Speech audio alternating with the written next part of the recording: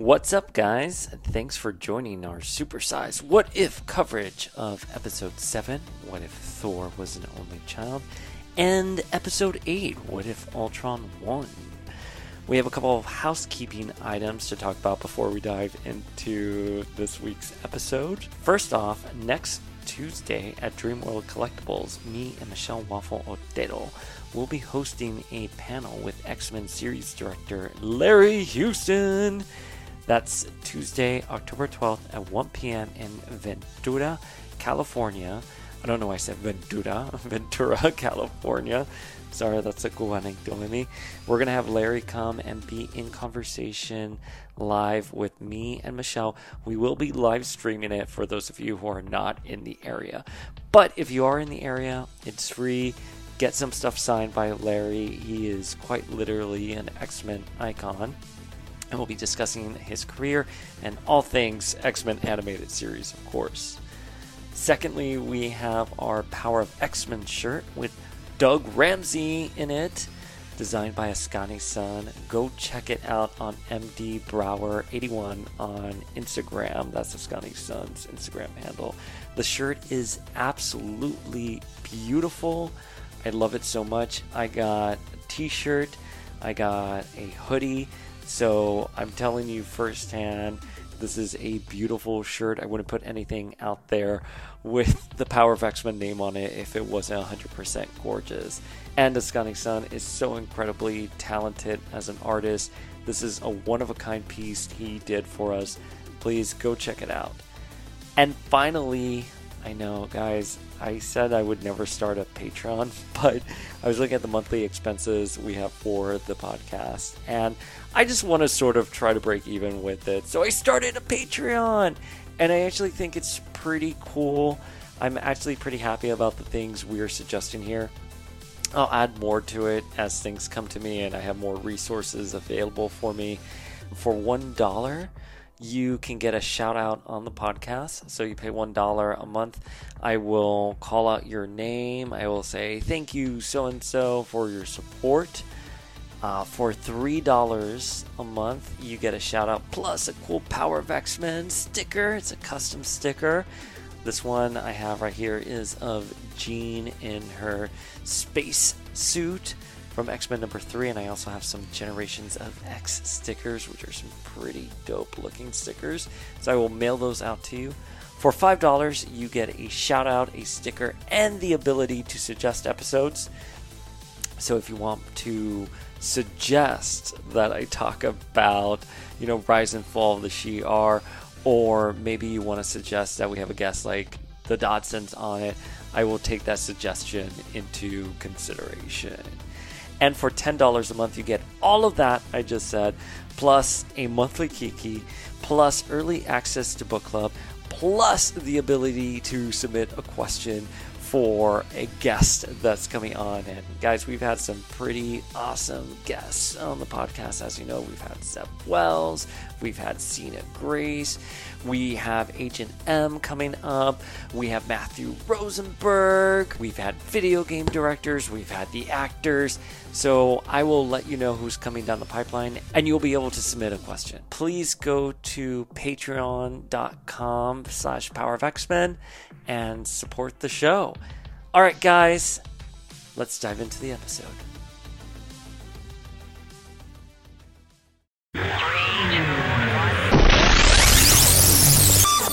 Hello there, multiverse. I am Dayspring. And I'm Madrox, and welcome to our What If minisode coverage. We're going to break down every episode this season of What If. Every week, you'll have me, your favorite Minisotan, along with Dayspring, and a different guest to help us dissect every single frame of this fantastic show. So without further ado, let's get into this week's episode. Hope you survive the experience. Oh man, do we have an episode this week to talk about, don't we, Daryl? We do. And it is varying from past weeks where it's not doom and gloom. And I think that's super refreshing that it's not a depressing episode. I do think it's a depressing episode because of the ending. Because they had to do that. Because I had that same exact thoughts. But anyways, before we get into it though, who do we have with us today? Yes, we have my partner in crime and in life. Hello. Say hi, there we go. And we have one of our friends that consistently joins us for watching something else that we're passionate about, Star Trek. That's Josh. Hi. And that's how, wait, did you and Philip meet through Star Trek trivia? Do I remember that? Not. Why am I making that up right now? But it was Philip who brought me into the Star Trek. Oh, that's what I was thinking about. Yeah. So that's how I got to know Josh and a bunch of other great guys. We're the Star Trek gays. So once a month, you can see us in Minneapolis going to Star Trek trivia. We are the table full of gay guys who... we are Luoxana's baggage. Yes. So if listeners out there are familiar with Luoxana Troy, she is fabulous. She is everyone's drag mother, basically. Aside from fabulous. Aside from Demanda. Love Demanda. Demanda reference into every episode. But Luoxana is fantastic. She's very fabulous, and we named our team after her because of that. So it's a lot of fun. So if you're in the Minneapolis area, once a month, there is Star Trek trivia. Feel free to join us. Wait, can I ask you three a question? What's the most savage thing about Star Trek either one of you guys have said? Ooh. Voyager should never have been made. I will take all of the flack for that because I know someone on this podcast really enjoys it, but it's... I wonder who. I don't watch Star Trek. My issue with it is the fact that they set up this great premise of you have this 70,000 light year journey that's going to take forever, but every single episode is a fresh start with like no context to the past. And so because of that, it's basically 7 years of what if. So I don't see an issue with that. I think it's pretty great. Okay. To each their own. This is why we have people on Power of X-Men, so we can create schisms. But I feel like Enterprise is similar. Like, it has a great premise. It's like, beginning of the Federation, the very beginnings. It should be more of that TOS Planet of the Week, wonderful interactions, but it had very little character development, and it didn't have a good captain. Like, Archer is just, he gives up on this whole planet because his dog is suspended in Jell-O with something. That sounds terrible. I would but too. I would too. You also hate the dog? I'm not a fan of Orthos. I don't think... I mean, I don't know who Orthos is. Spaceship. I'm Team T'Pol on why is this dog here? I don't understand. And I That's think fair. my most savage take is that my favorite episode of The Next Generation is Sub Rosa, which the premise is ghost sex. And I mean, again, to each their own. And I actually tweeted about a week ago to Gates McFadden, who played Dr. Beverly Crusher, and said, "You were fantastic in this episode. This should be a spooky season tradition that every Star Trek fan watches." And she actually responded in a retweet to it. Made my life. Like, my little Star Trek heart was a flutter.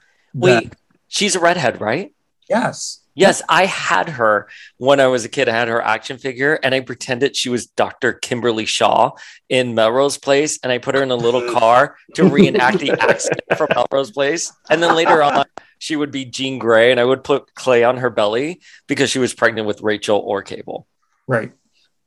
Fantastic. Let's get Dr. Beverly on the show. Yeah, let's get dear McFadden God. on the show. I would be here for it. Also, looping her back into spooky season. She's the one who directed Genesis, which is possibly the scariest episode of Next Generation, when they all like devolve back into previous forms of life. That's a good app. Yeah. And she was the dance choreographer for Labyrinth. Mm-hmm. Wow, Dr. Beverly, right there for the win. Wait, Philip, what is your most savage take on Star Trek? Oh, I think that Enterprise had all that potential, but then wasted it and did all sorts of illogical things. They over-sexualized a Vulcan, which should not really be a thing. Unless it's a male Vulcan. and they under-sexualized the first officer. Yeah, and the captain is just not good. We in our shit posting in the messenger, we're all like, Archer's the worst. Like, no fault of Scott Bakula. It's just... Yes, because Scott Bakula is great, but the character is not. Yeah. I have no idea who that is, but I'm nodding now. He's the guy from Quantum Leap. Oh, okay. I still don't know who that is. Fair enough. But you know what I'm doing right now? I'm Googling Star Trek X-Men, and I think we have a future episode because they do have that comic book, and it's available. Is it available on Amazon? I'm trying to see. It's on eBay. Okay. Yeah. We're gonna read this. Daryl and I can order it and we'll scan it and send it to you guys. I mean, I'm not scanning it. I'm sending you like blurry photos from my iPhone, probably from brunch 5 minutes before we're supposed to meet. That's the exact same thing in today's world. Scanning is I'm going to take a picture while I'm moving the camera on my phone. Like, oh yeah. Yes, I agree. Future episode, Star Trek. I'm here for it. I've wanted to cover it. I just haven't had an excuse to cover it. But wait, I want to know, Philip, Joshua, what have your takes been on What If? Philip, do you want to go first? Sure. Let's hear it, Philip. I've enjoyed them, I think. I might have missed a few. But the ones that I've seen with Daryl, like the zombie one was fun. The Star-Lord T'Challa was fun. And I was really there for Captain Carter. Like, she was awesome. And I like that Steve Rogers was her like number 2 in the suit. But that she was the main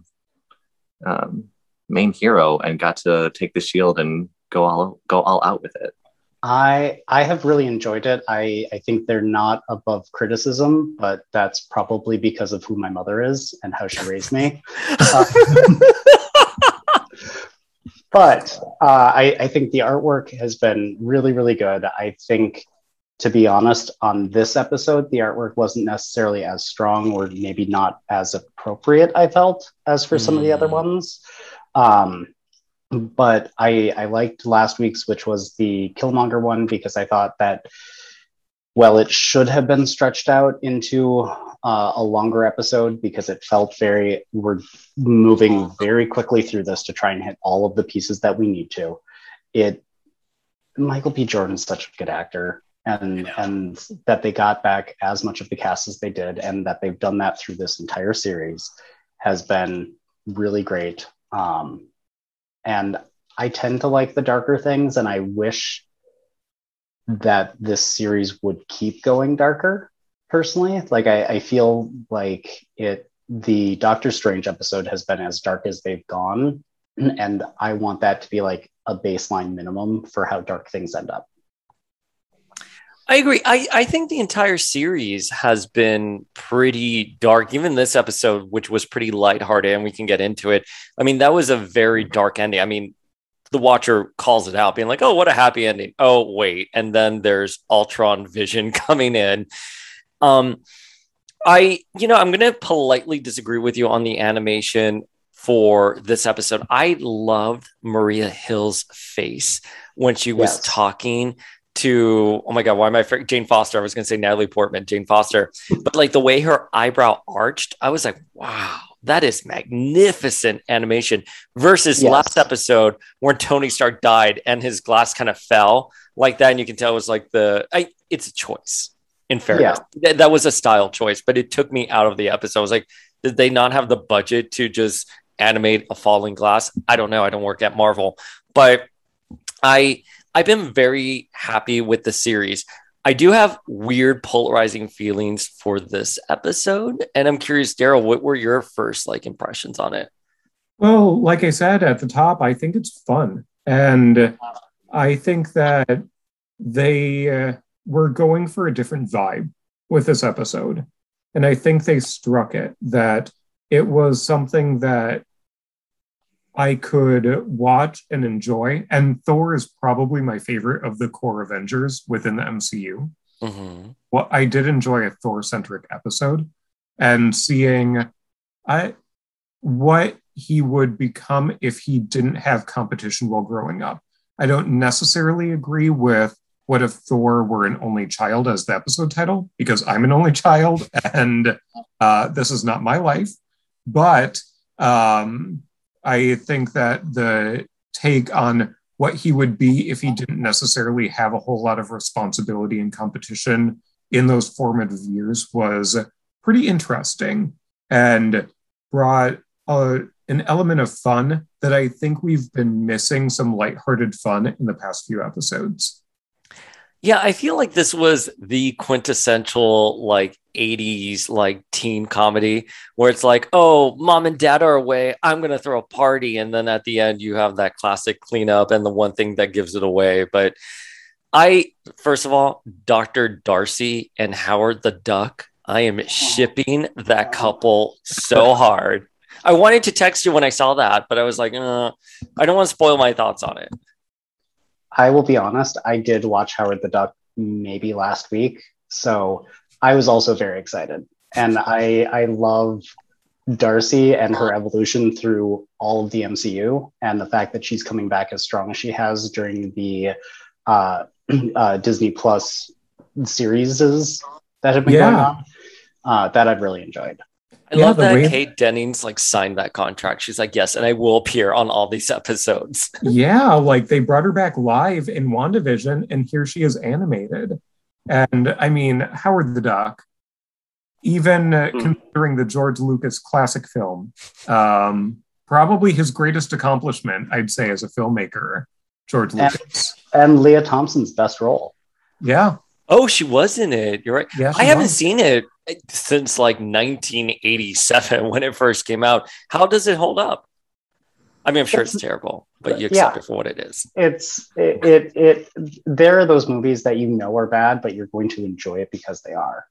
And this falls squarely into that camp. Wait, Philip, have you seen it? I have not. The only Howard the Duck information I've come into this episode with is from the Marvel Legendary card game, where I know, I know that he's not affiliated with the team, and he either does some sort of dimension jumping or investigation thing, and that he's a duck. And a peek into our relationship. So I will foist comics on Philip and be like, you need to read these. So I guess I need to unearth volume 1 of Howard the Duck next that I have in a binder and give it to him, because it is a lot of fun. The original series from the 70s and early 80s, so much fun to read. And in this, Seth Green voices him. And I'm looking at the cast list right here. It looks like everyone with the exception of Brie Larson made it back. And Rene Russo. Oh, yes. Oh, it wasn't Rene Russo. Yeah, the voice actress did great. Yeah, she was really great. It was not her. And technically the Warriors 3, but no one knows who they were anyway. So the cute guy from Once Upon a Time. Yes. I'm curious why Brie Larson couldn't come back for this. When you've got an Academy Award, I feel like you set different terms. And so I no shade on Natalie her. Portman. Like Natalie Portman. Also true, but she's got. Yeah, I've got no real good answer. I can't even play devil's advocate here. But Natalie Portman was filming Love and Thunder, so yeah. But Brie Larson has this vested interest with the Marvels coming out. She was in Shang-Chi, and I mean, I get it. This was a little bit more of a role, but like, I'm just my natural curiosity. We don't know. But like my natural curiosity is like, why can't they get these voice actors back for some of them? I understand Chris Evans and Tony Stark, right? Or RDJ, because their contracts are done. They're like, peace out. But like Tom Holland and Brie Larson, like they're the next generation of MCU leaders. What are you doing? Like, With Tom Holland, though, does his contract fall underneath of Marvel or underneath of Sony? I think it's Sony, because when that whole thing was happening a couple years ago, he was afraid that he wasn't going to be in the MCU. Remember, he posted that Leonardo DiCaprio meme. So it's definitely Sony, because Amy Pascal will have that on like ball and chain. But we know with recent rumors going on now, especially with Venom 2, that maybe when they went back to renegotiate those contracts, things are a little bit more murky. And because they have the park rights to Disney, like, I'm just curious. I mean, like, I agree. I think it could have been a contract thing, but I don't see where neither party would be invested in having Tom Holland voicing the character, especially since it just adds cred to them. I wonder if it's my thing is it scheduling? Is it pandemic? Is it they can't afford them? And like Brie Larson is doing like a Toyota commercial and like a Nintendo commercial. Like she's got time to do it. It's because we got Jeff Goldblum back in this. Like Jeff Goldblum. But Jeff Goldblum will do everything, and I love him for that. I absolutely do. Like he was young Josh's crush because it's Jeff Goldblum. Oh my god! In Jurassic Park. Oh, mm-hmm. Oh, I think Philip, you just saw. Yeah. Look at Daryl. Right here on my desk, I have Ian Malcolm. Oh, still does it for me. So what about the episode in general? What did you fellas think? Oh, I had some lingering questions that sort of pulled me out of it. Mostly with Thor turning into a party animal. Like, does that make him still worthy to wield the hammer? And when he dropped it on Captain Marvel, I'm like, she's out there rocking it. Wouldn't she be more worthy than him at that point to wield it, to lift it off of herself and stick it to him? So that, I think, was the biggest jarring thing for me. But overall, I still liked it. I still enjoyed it. I also think that Captain Marvel could have kicked him all over the planet more handily than what they showed. I love the scene where they're battling in the clouds and you got that sort of thunder effect. I really enjoyed that. Yes. Joshua? I really liked it. I like the fact that they had something that was a little bit lighter, that pulled out away from the dark tone. So hopefully it makes more contrast with whatever the next episode is. I love the callback to like the 1980s. I am always a sucker for when they put goats in things. So the fact that Fandral wound up waking up with a baby goat on Alpha Icarus, whatever, and then also woke up in a pile of baby goats in Vegas, that put a smile on my face for whatever reason. And then also I like that Scourge came back from Ragnarok. Unfortunately, he didn't say anything because Karl Urban should be in everything, but that's just me. So yeah, overall, very good. I think that Thor is the MCU's avenue to have comedy, and it is a way to lighten the tone. And I think that took them by surprise when they released Ragnarok and they got such a great reception, because Ragnarok was supposed to be the last Thor movie. And it was such a hit because people really bought into it. It's the same effect as Guardians of the Galaxy. And they sort of put it out there and they tested the waters with Guardians and they found that people really responded to it.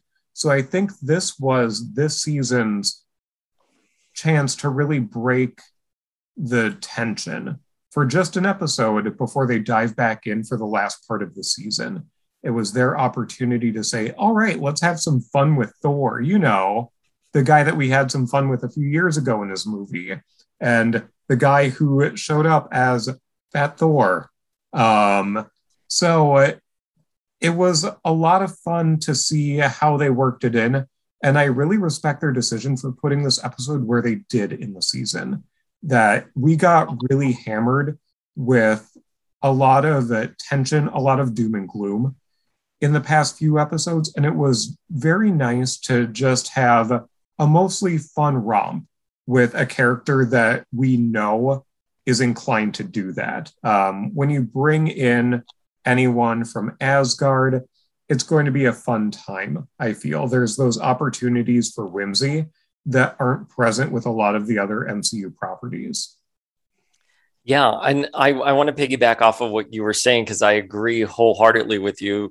I think with Ragnarok, everyone was like, "Oh shit, Chris Hemsworth, he can do comedy. Let's continue this franchise because he can carry something instead of being like a very serious Thor." So I feel like this episode was very transparent in that they wanted to utilize Hemsworth's ability to deliver comedy, in which he did really well. And there are parts of this episode that I'm like, this is just a fun time. Like, I just want to see Thor come in, party, fuck up Earth, and be like, oh shit, mom's coming back. Oh, the Leaning Tower. Wait, let me put it back up. Like, the gags like that, I was like, yes, like, I'm 100% there for. I think, in terms of like, context, like, one, I would have liked to have seen why is Loki like a big frost giant just because he was returned back home as a baby, but then in the main timeline he looks more human. Like, is there something like the way they're raised as frost giants that make them grow a certain way? I don't know. So that was one thing I would have liked some explanation.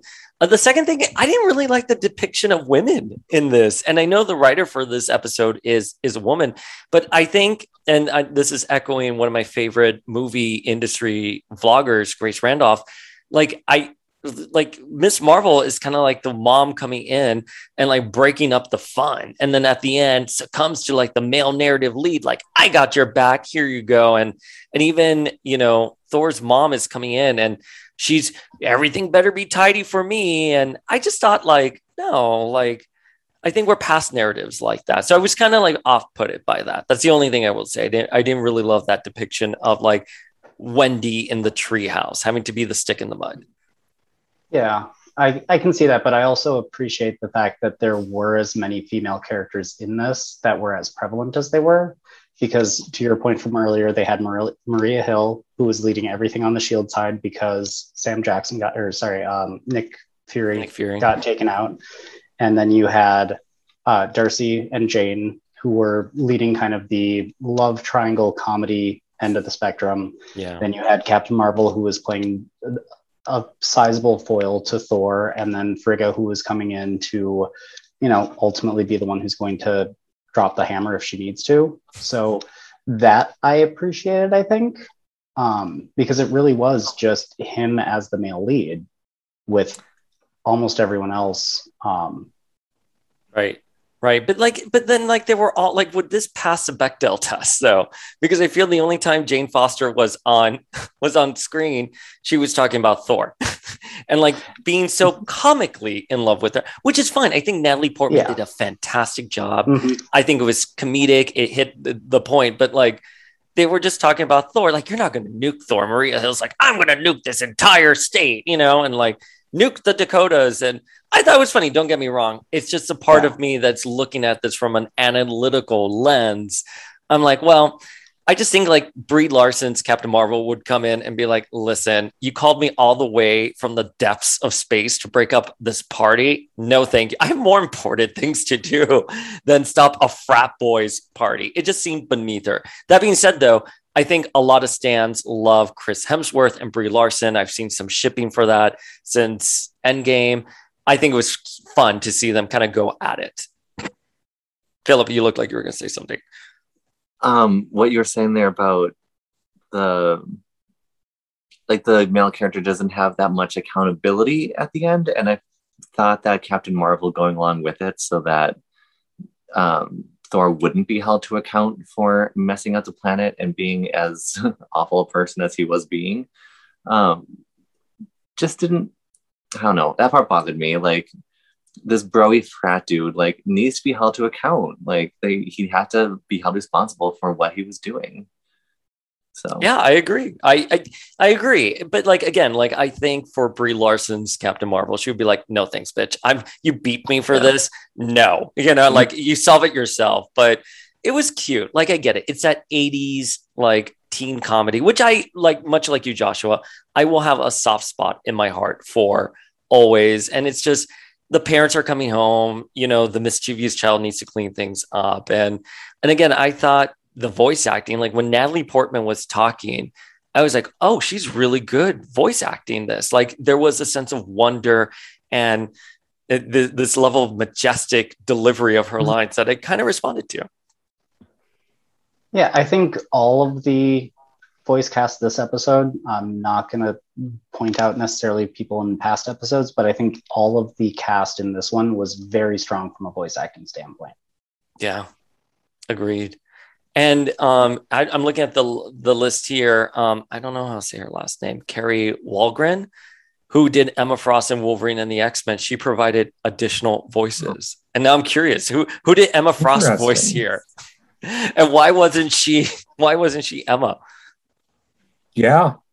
I think the more that I'm thinking about it, this may be a perfect way to introduce some mutants. Not this season. I don't think it's coming this season. No, I agree. In future seasons of What If, I think it's a great way for them to weave in references to mutants and to build sort of up to that cinematic premiere. We know that not everyone has Disney Plus, and not everyone who has Disney Plus is watching any of these series, but it would be a good nod and a good way to create buzz, maybe in season 2 or 3 of What If they started weaving in a couple references so that Disney Plus could say, oh, did you hear this week that there was a reference to such and such or something like that? I think that'd be a really fun way. Well, here's the thing. I think What If is suffering from not creating good buzz. Like Loki and WandaVision had wonderful buzz. You know, Falcon and the Winter Soldier, which I enjoyed, I don't think had good buzz, but it was a quintessential MCU experience. I think What If is going to be forgotten about unless they do something major. And I guess that's like the point. They're kind of brewing towards something with the end with Ultron Vision. And I think it's going to pick up the threads of, as Joshua was saying, like last week's episode and how you and I felt, Daryl. But I don't think right now it's going to be a game changer. And not that I thought it was going to be a game changer, but I wanted to be pleasantly surprised on some end for something here. And it doesn't look like we're getting that, other than a significant amount of the voice actors are coming in to voice these characters, but it's not even like it's RDJ. You know what I mean? Like RDJ would be like, oh. So I don't know. Where do you guys think this is going? Where do you think this entire season is heading towards? For me, we have the next Doctor Strange movie coming up, and I want that to be a situation where they have one of the characters stop and say, bring up something to the effect of what would have happened if Steve had never taken the serum, if Steve had never done whatever. And that would be a perfect opportunity for Doctor Strange to just say, well, then Agent Carter would have taken it. And through that, you have the ability to start legitimizing and paying off the things that start to get introduced here. So that way you can start to pull it into the MCU proper, if you want to look at it just as like the films. So that's, in my mind, what I see happening right now. I agree. I feel like that's the best way for it to tie in and be referenced. And with the timeline splitting and all these multiverses popping out, that's where these what ifs can be housed canon-wise. Otherwise, it would fall a little bit more flat. Like, it's what Josh is talking about with Voyager. If everything resets and these are just compartmentalized little things, it's great that they're there, but it doesn't carry with it the same stream of storytelling like the whole MCU has up until this point. And I wonder, and I don't know, does anyone have any idea of what the next episode or the finale are from a premise standpoint? I think we're going to get that Hyundai commercial scene or whatever it was, where it's like T'Challa, Doctor Strange, Party Thor, and Captain Carter fighting Ultron, Vision Ultron, and Gamora has to be somewhere in there. I think, did they release already the preview, Daryl, for next week? I thought I saw it on YouTube as a suggested. I haven't seen it. And they've been very tight on everything. Mm-hmm. I mean, it's been incredibly hard for us to know what's coming, and that's very different from, I feel, how they rolled out the live action series. Yeah, I And agree. the element of the live action series is that you knew it was a continuous storyline, so you knew that something else was coming. I'm surprised, just like you said, they're really not milking this series for anything. And they really could. They could be building some buzz and some momentum if they really wanted to, and they're just not. And I don't know if it's because it's animated, but you really think with all of these original actors and actresses coming back for their original roles, that they would really start pumping the tires on this thing, especially as we're heading into the last few episodes. Yeah, and it looks like I'm looking at like I think this is the mid-season trailer that someone's trying to pass off as an episode 8 promo, but we see the Hyundai commercial with a different filter or whatever it is. We see Thor there with Doctor Strange, and we see Gamora as Thanos, and then we see Thanos with the Infinity Glove. So yeah, let's see where it goes. I don't know. I think they're gonna try, or it could be zombie Thanos that I'm seeing here. I'm curious to see where it's gonna go. I just have no expectations at this point. I'm like, okay, it's not a WandaVision or a Loki situation. This is very much its own thing. I do think we are going to see some of these in Doctor Strange too. I think the rumors have been there why Haley Atwell's Captain Carter is front and center is because they want to bring her into the MCU in a significant way, which I'm all here for having Alicia from The Ex-Wife lead, a new franchise. Yeah. But yeah, I don't know. I mean, I like this. I enjoyed this episode overall. I enjoyed it, but it was very much turn off your brain and don't think too much about it, which is not what I like out of my Marvel experience, especially since we saw WandaVision, Loki, and Falcon really deal with some heavy hitting issues. And it took Thor's mom forever to get to Earth. Yes. I know. What? Like, he had all this time, and I thought the Bifrost was like that. Like, Heimdall's there cranking his sword in a non-sexual way, and all of a sudden, like, you would appear somewhere. And it was instantaneous or almost instantaneous. It wasn't. She had 6 layovers. She had 6 layovers. Yes. She was definitely taking her time there. And it was like building that tension. And that's like fine. Like I get what they're doing with that. But I wanted a little bit more out of, I don't know. I just feel like they could have taken themselves a little seriously with some of these plots. But it's fine. Listen, it was fun. It was enjoyable. It's probably going to be one of my forgotten episodes. It's definitely no T'Challa as Star-Lord or Captain Carter episode. Like those were really profound. Hey, I mean, there needs to be an Ant-Man everywhere. And I say that as someone who loves Paul Rudd and who loves Ant-Man, and I think the first one is fun, if not forgettable. I agree. I said that the other day about, what were we talking about? Or last night, we were talking about the X-Men movie on a podcast. And I said, like, this is X-Men 1, no matter what you can say about it, is still better than like Ant-Man. You know what? There were a couple of Easter eggs there too that I liked. I love that we talked about like Odin's sleep. I like that we got all the characters in the background, like Mantis and like Nebula were there. Like that was amazing. And Rocket passed out in a sink. Rocket passed out on the sink. We got a great Gatsby nod with Thor going like that. I immediately noticed that because I'm a huge Gatsby Leonardo DiCaprio fan since Titanic. Romeo and Juliet, actually. But I thought it was fun. This is still top quality, no matter where I am on the spectrum. I did have a question of how the Guardians got there, but then they also gave Drax like his most nuanced understanding of, I don't know the proper term for it, colloquialism. Like, you are now the party pooper.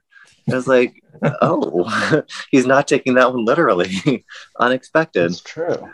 Yeah, that's a really awesome point there. I agree with you. Yeah, and by the way, the guy who voices Drax, I always want to say Dax after the drag queen.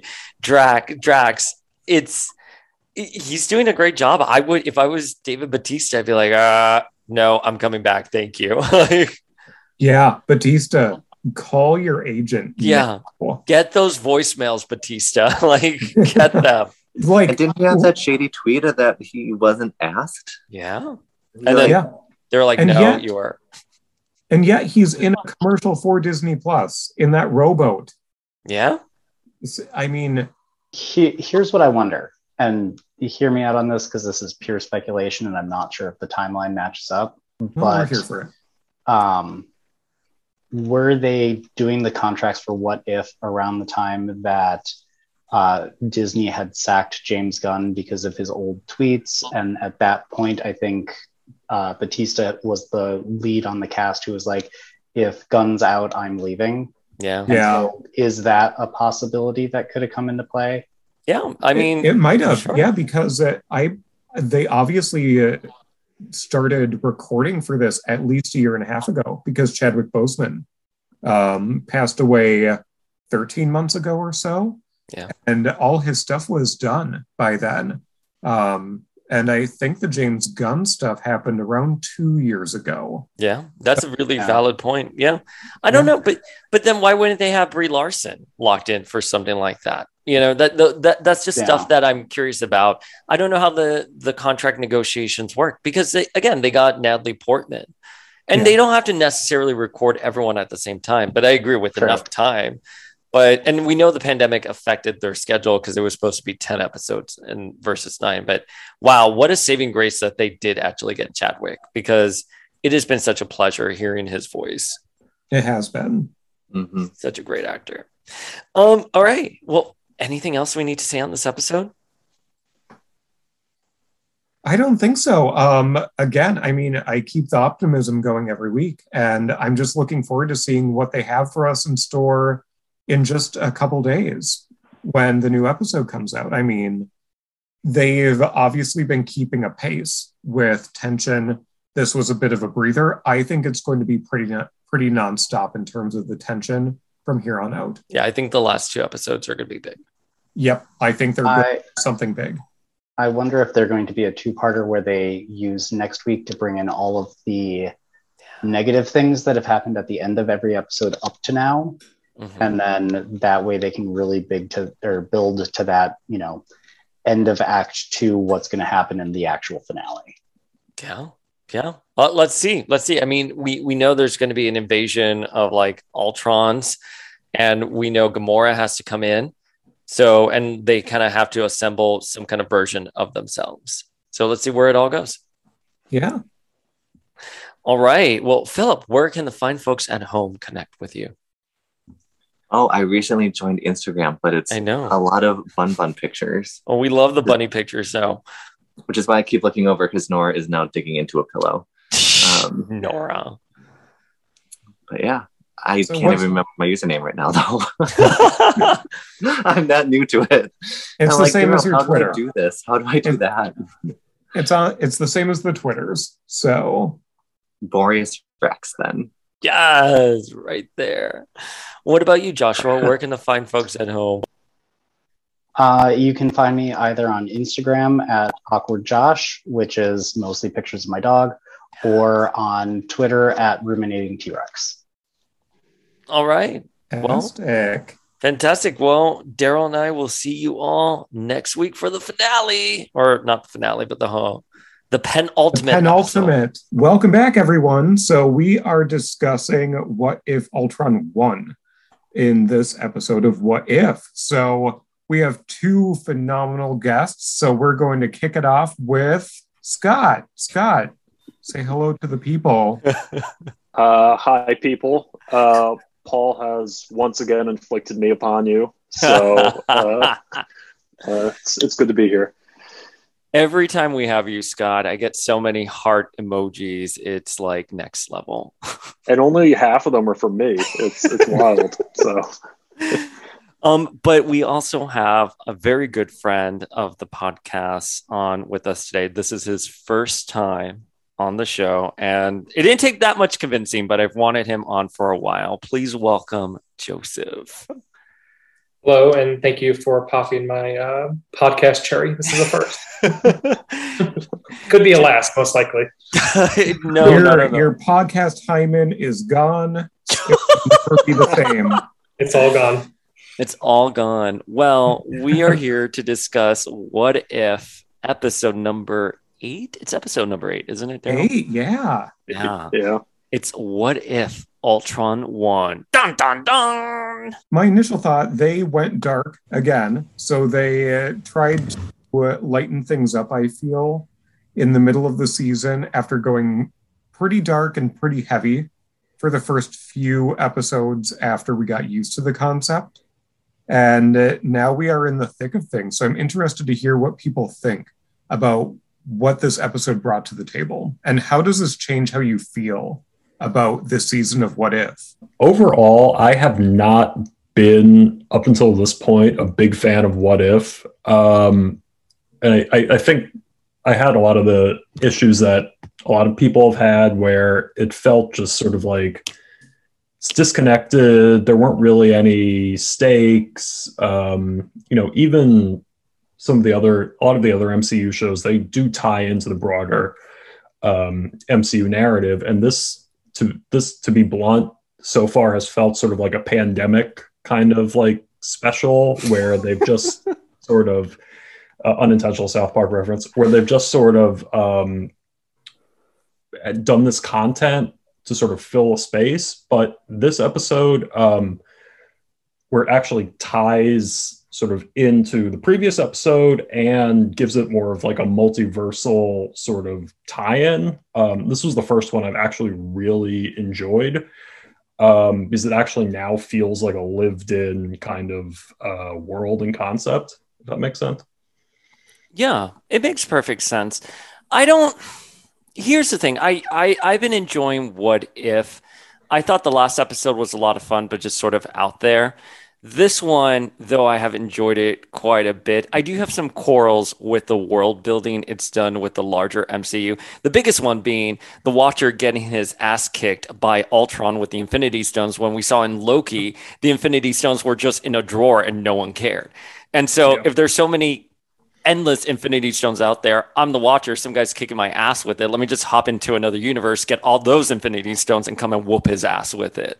So that's the kind of part here that I felt was kind of flimsy, but I enjoyed seeing the Watcher kind of like fighting. You know what I mean? Well, I'm kind of on the same page in that I don't typically like anthology type series. They don't grab my interest a lot because there's no stakes. And but this is the first one that it was actually connected to other episodes, so I had to go back because I did not watch the Doctor Strange one previously. So I had to go back and watch that one to sort of connect the dots. So I did like this episode, and I thought it was nice that maybe this is not the anthology series we thought it was, or that it was kind of pitched as, because now there's some threads that are connected. But I liked it. I think it was one of the better episodes that I've seen so far. Like last week's was kind of silly to me. I didn't love it. I liked seeing Captain Marvel, but otherwise it was just kind of silly. I get where you're coming from, Joseph, that I went into this series thinking it was an anthology series, that I wasn't expecting any sort of underlying thread. Yeah. But since I've been watching the episodes and reviewing them, so I'm forced to really reflect on them. Because if I were just watching this and not talking in depth like half an hour each week with someone about them, I really wouldn't have caught on to the underlying threads that they've been laying down since the beginning. So I'm not surprised to see Doctor Strange back. I think that this being the penultimate episode, they have set themselves up for a whole lot of work in that last episode. So if you're pulling Doctor Strange in, I feel like they're inclined to pull in other heroes from different multiverses. Like there are different realities that need to be woven into this finale for it to feel like something that's cohesive, to Scott's point, that if they're going to pull this together and tie it up and put a nice bow on the season at the very least, they're going to have to put in a lot of footwork with one episode.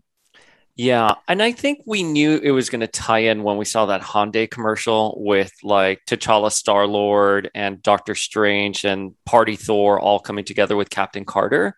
So I'm more shocked it's taken this long to get here because now they have one episode left. Like, is the last episode going to be an hour? I don't know. I never really cared. Like, when I tell you I've never cared about an episode length until WandaVision, like now every time I start a Disney Plus show, I'm looking at how long the episode is. And you have to do the subtraction. So you're like, all right, it says it's this much, but minus 5 minutes for the credits. My thing, I'm worried. I don't know, worried is the right word, but like, I have a feeling it's going to be like Loki, where it was like all build up, and then that last episode, kind of nothing happened. So, maybe setting up to a second season where this will all come together more. I don't know how the ratings have been for it. I know, reporting on like streaming ratings is kind of cagey. I know What If is in the top 10 as of like the Doctor Strange episodes. There's a delayed reporting for them, but I'm inclined to agree with what Scott said about this feeling like just filler pandemic stuff. But it was done, I think, before the pandemic. The deals were done, everything. And I think the only thing that affected the production schedule is that they were going to do 10 episodes. Now we're down to 9. But I don't know. Shrug. I did think some things that were really cool in this episode were the callbacks we got, like the reverse death with Hawkeye and Natasha. I thought that was really, I love the callbacks.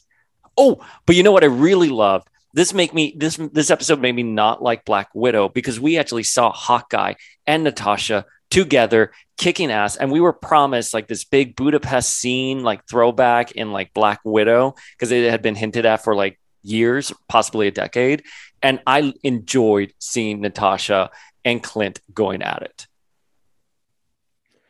Yeah, it was also nice to see Ultron again, who I felt like in the MCU was kind of done dirty, where, he comes to life, he absorbs the internet, is disgusted with humanity, and then just goes on a rampage, and then he's done. And it's like, he's a really iconic Marvel villain.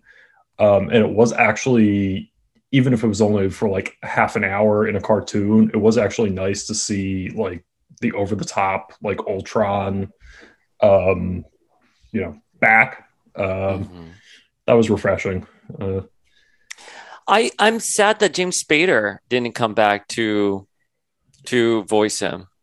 I thought his voice was one of the better ones. The voice for Black Widow, I know it's Lake Bell who does Poison Ivy on the Harley Quinn series, but like that's all I hear. I kind of struggle with her as a Black Widow. She's a phenomenal Poison Ivy. She's great as Poison Ivy, but it did keep throwing me off when Ultron was in the Vision body and it was not the Vision voice. Like it took me a minute to go, what the hell is happening here? I agree. That was one of my notes here, Joseph. Like, why didn't we get like a Paul Bettany like style voice there? But I guess it's just because of the AI and how it like vocalizes, which is fine. It makes sense, but I also wanted that voice. It's not like at the end of X3 where Xavier wakes up in his comatose twin's body and he has the exact same voice, because you're like your vocals change throughout your life. So I can like read it fine when it's, machine. But like, that was one of my notes. I would have liked to have seen Paul Bettany voice him. If you're not going to get James Spader, you have Paul Bettany. I'm curious now for season 2, Black Widow, ScarJo will come back and voice and be the voice now that she's settled with Disney and she's getting Tower of Terror and her money that was owed. I don't think we're seeing ScarJo as Black Widow ever again. I think that ship is did her dance. They did their dance with her and they paid her out, but I think that it's probably, we are paying you, never see you again. Like, see you later, see you never. But they did confirm Tower of Terror, the movie she's going to do. So, really? But that could be I'm inclined to agree with you. They're probably like, here's your money. We'll honor your contract here, and now bye.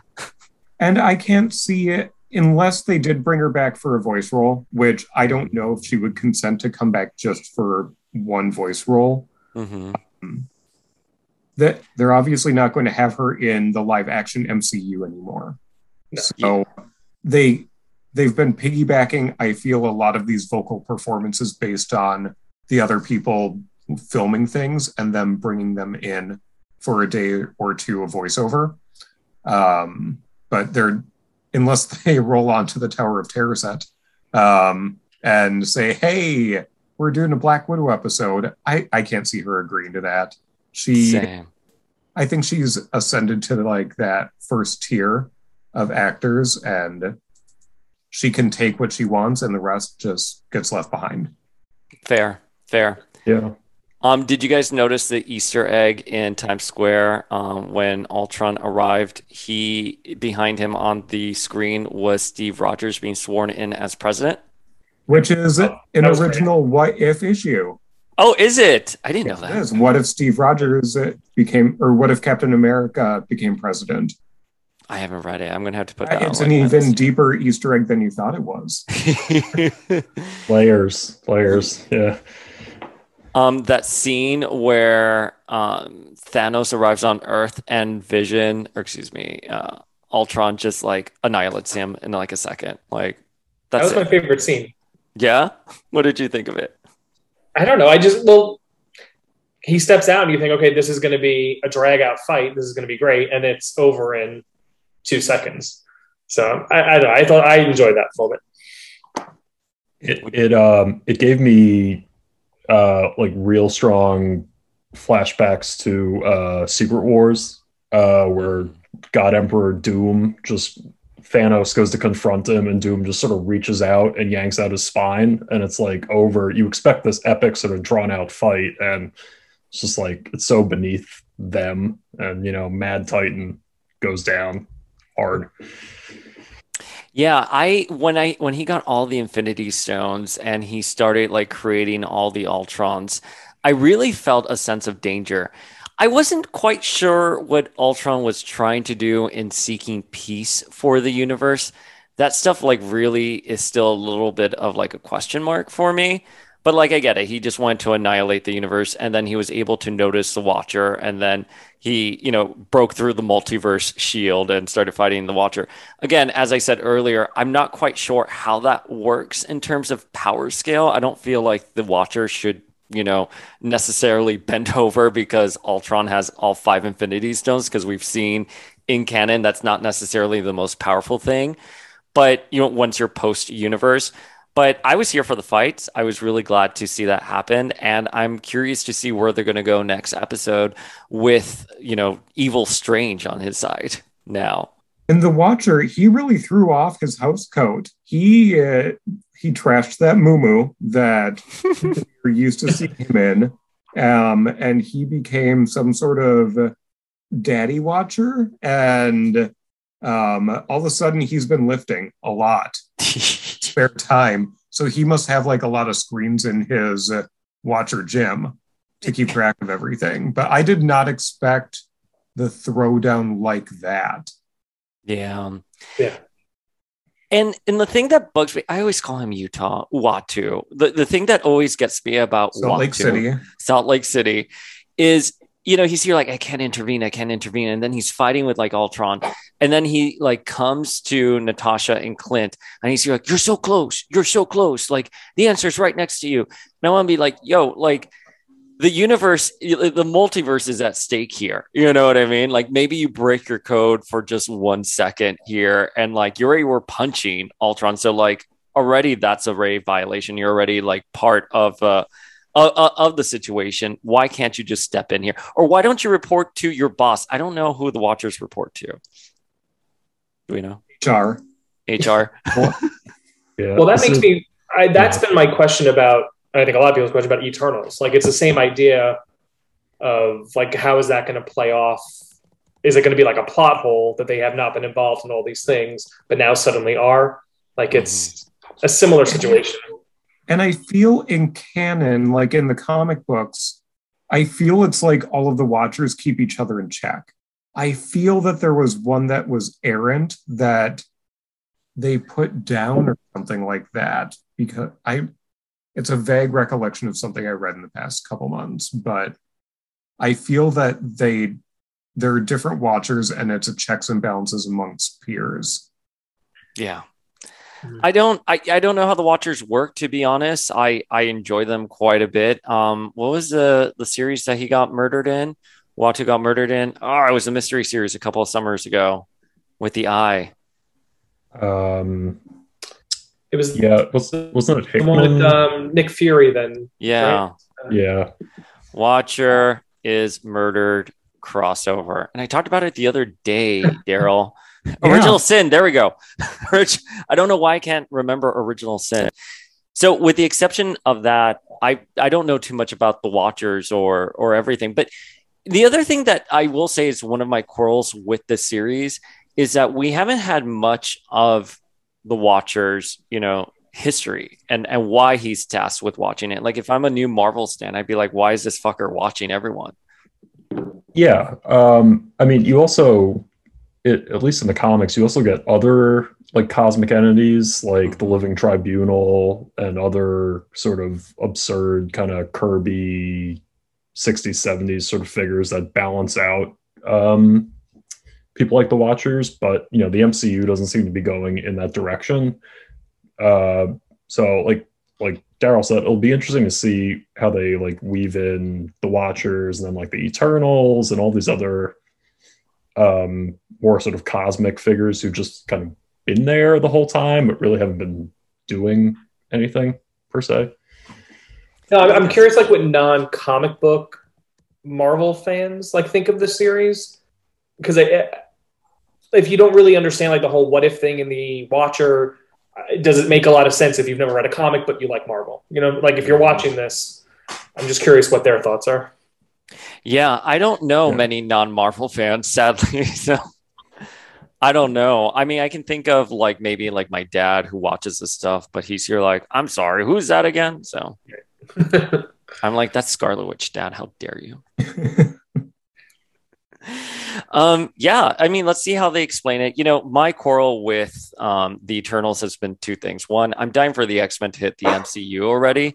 So I'm a little frustrated that we're getting sort of a team that is like the X-Men already hitting, which I think their Marvel's positioning was that this would be the successors to the Inhumans. But then, of course, we got the Fox Disney deal. So let's see where this goes. And two, Angelina Jolie's line where she's like, when you love something, you defend it. I'm like, bitch, where were you when Thanos came and wiped out half the universe? So you're going to have to sell me on this. And I know there's like demons that they fight against. I don't know. I'm totally blanking on their names. But they can only intervene when the specific kind of villain comes in. The Dementors? No, that's Harry Potter. Yeah, so that's the deviants that they're battling. And it is conditional that only when the deviants start sniffing around and doing things on Earth can the Eternals come around. And now we have Salt Lake City, Uatu, poking around. I hope that they contain what he's doing to an animated form. I feel it works best. It would be really hard to visualize what he was and what he's doing without being super creepy, as Ultron said in live action. It would be very awkward for them to try to fit that sort of concept in. The Deviants are different because you have Bad Rising and them needing to appear and act. But the Watcher is something else entirely. And we had one small glimpse, and that was it in live action. And I think that was enough. It was just a tease, basically.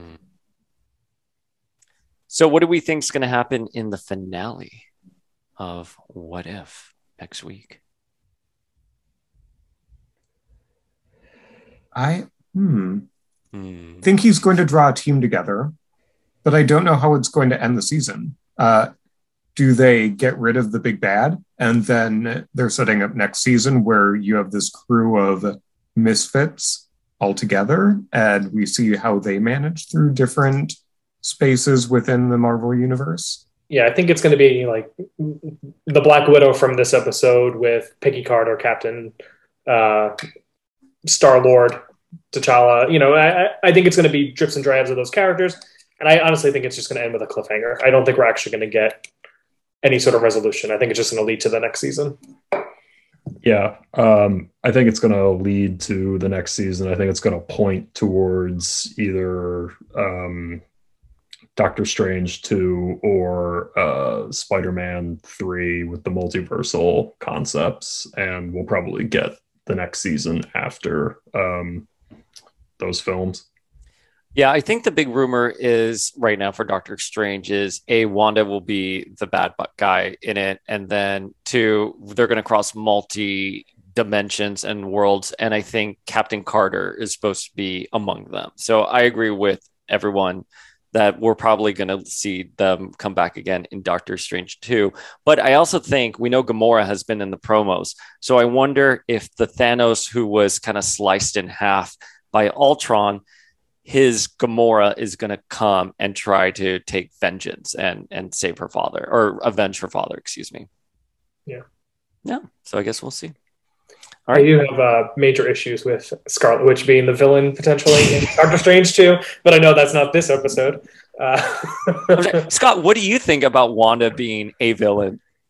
You know what? I'm going to politely sidestep that and say that, one of the things I am looking forward to in the MCU and the multiversal stuff, and the Watcher has teased it, is the Fantastic Four, because the Watcher was originally a Fantastic Four character, and we're getting the big crazy space stuff. Give me some Galactus, give me like bigger Celestials.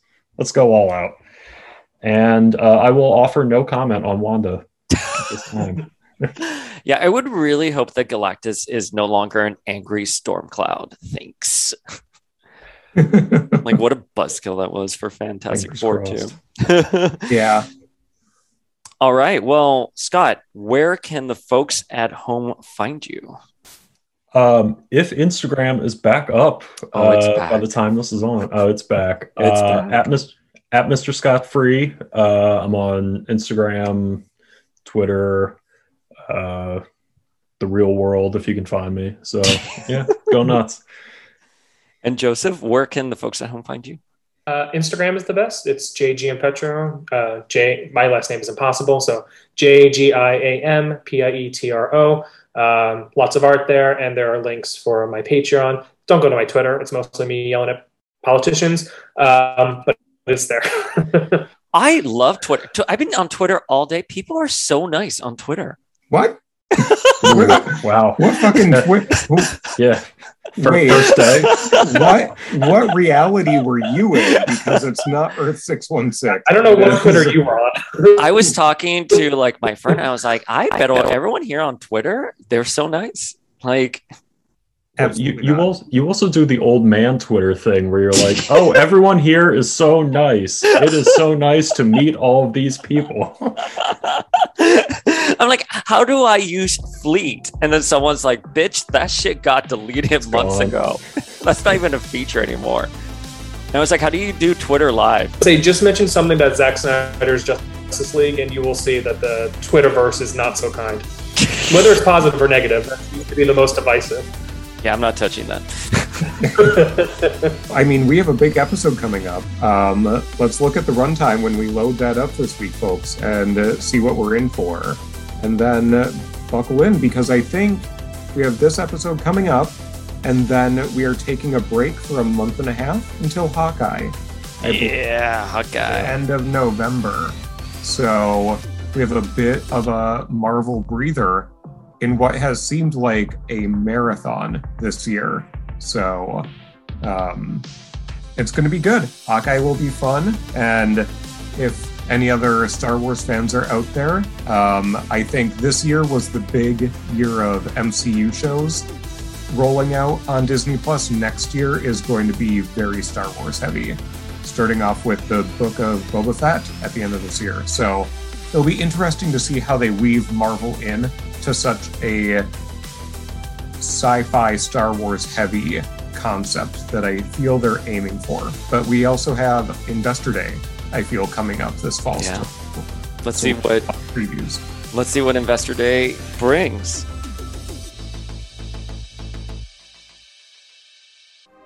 And that's this week's episode of What If. Join next week for our continuous coverage. Rate and review this podcast And you can find Power of X-Men on Instagram at Power of X-Men. And find me on Instagram at Mac on Fleetwood.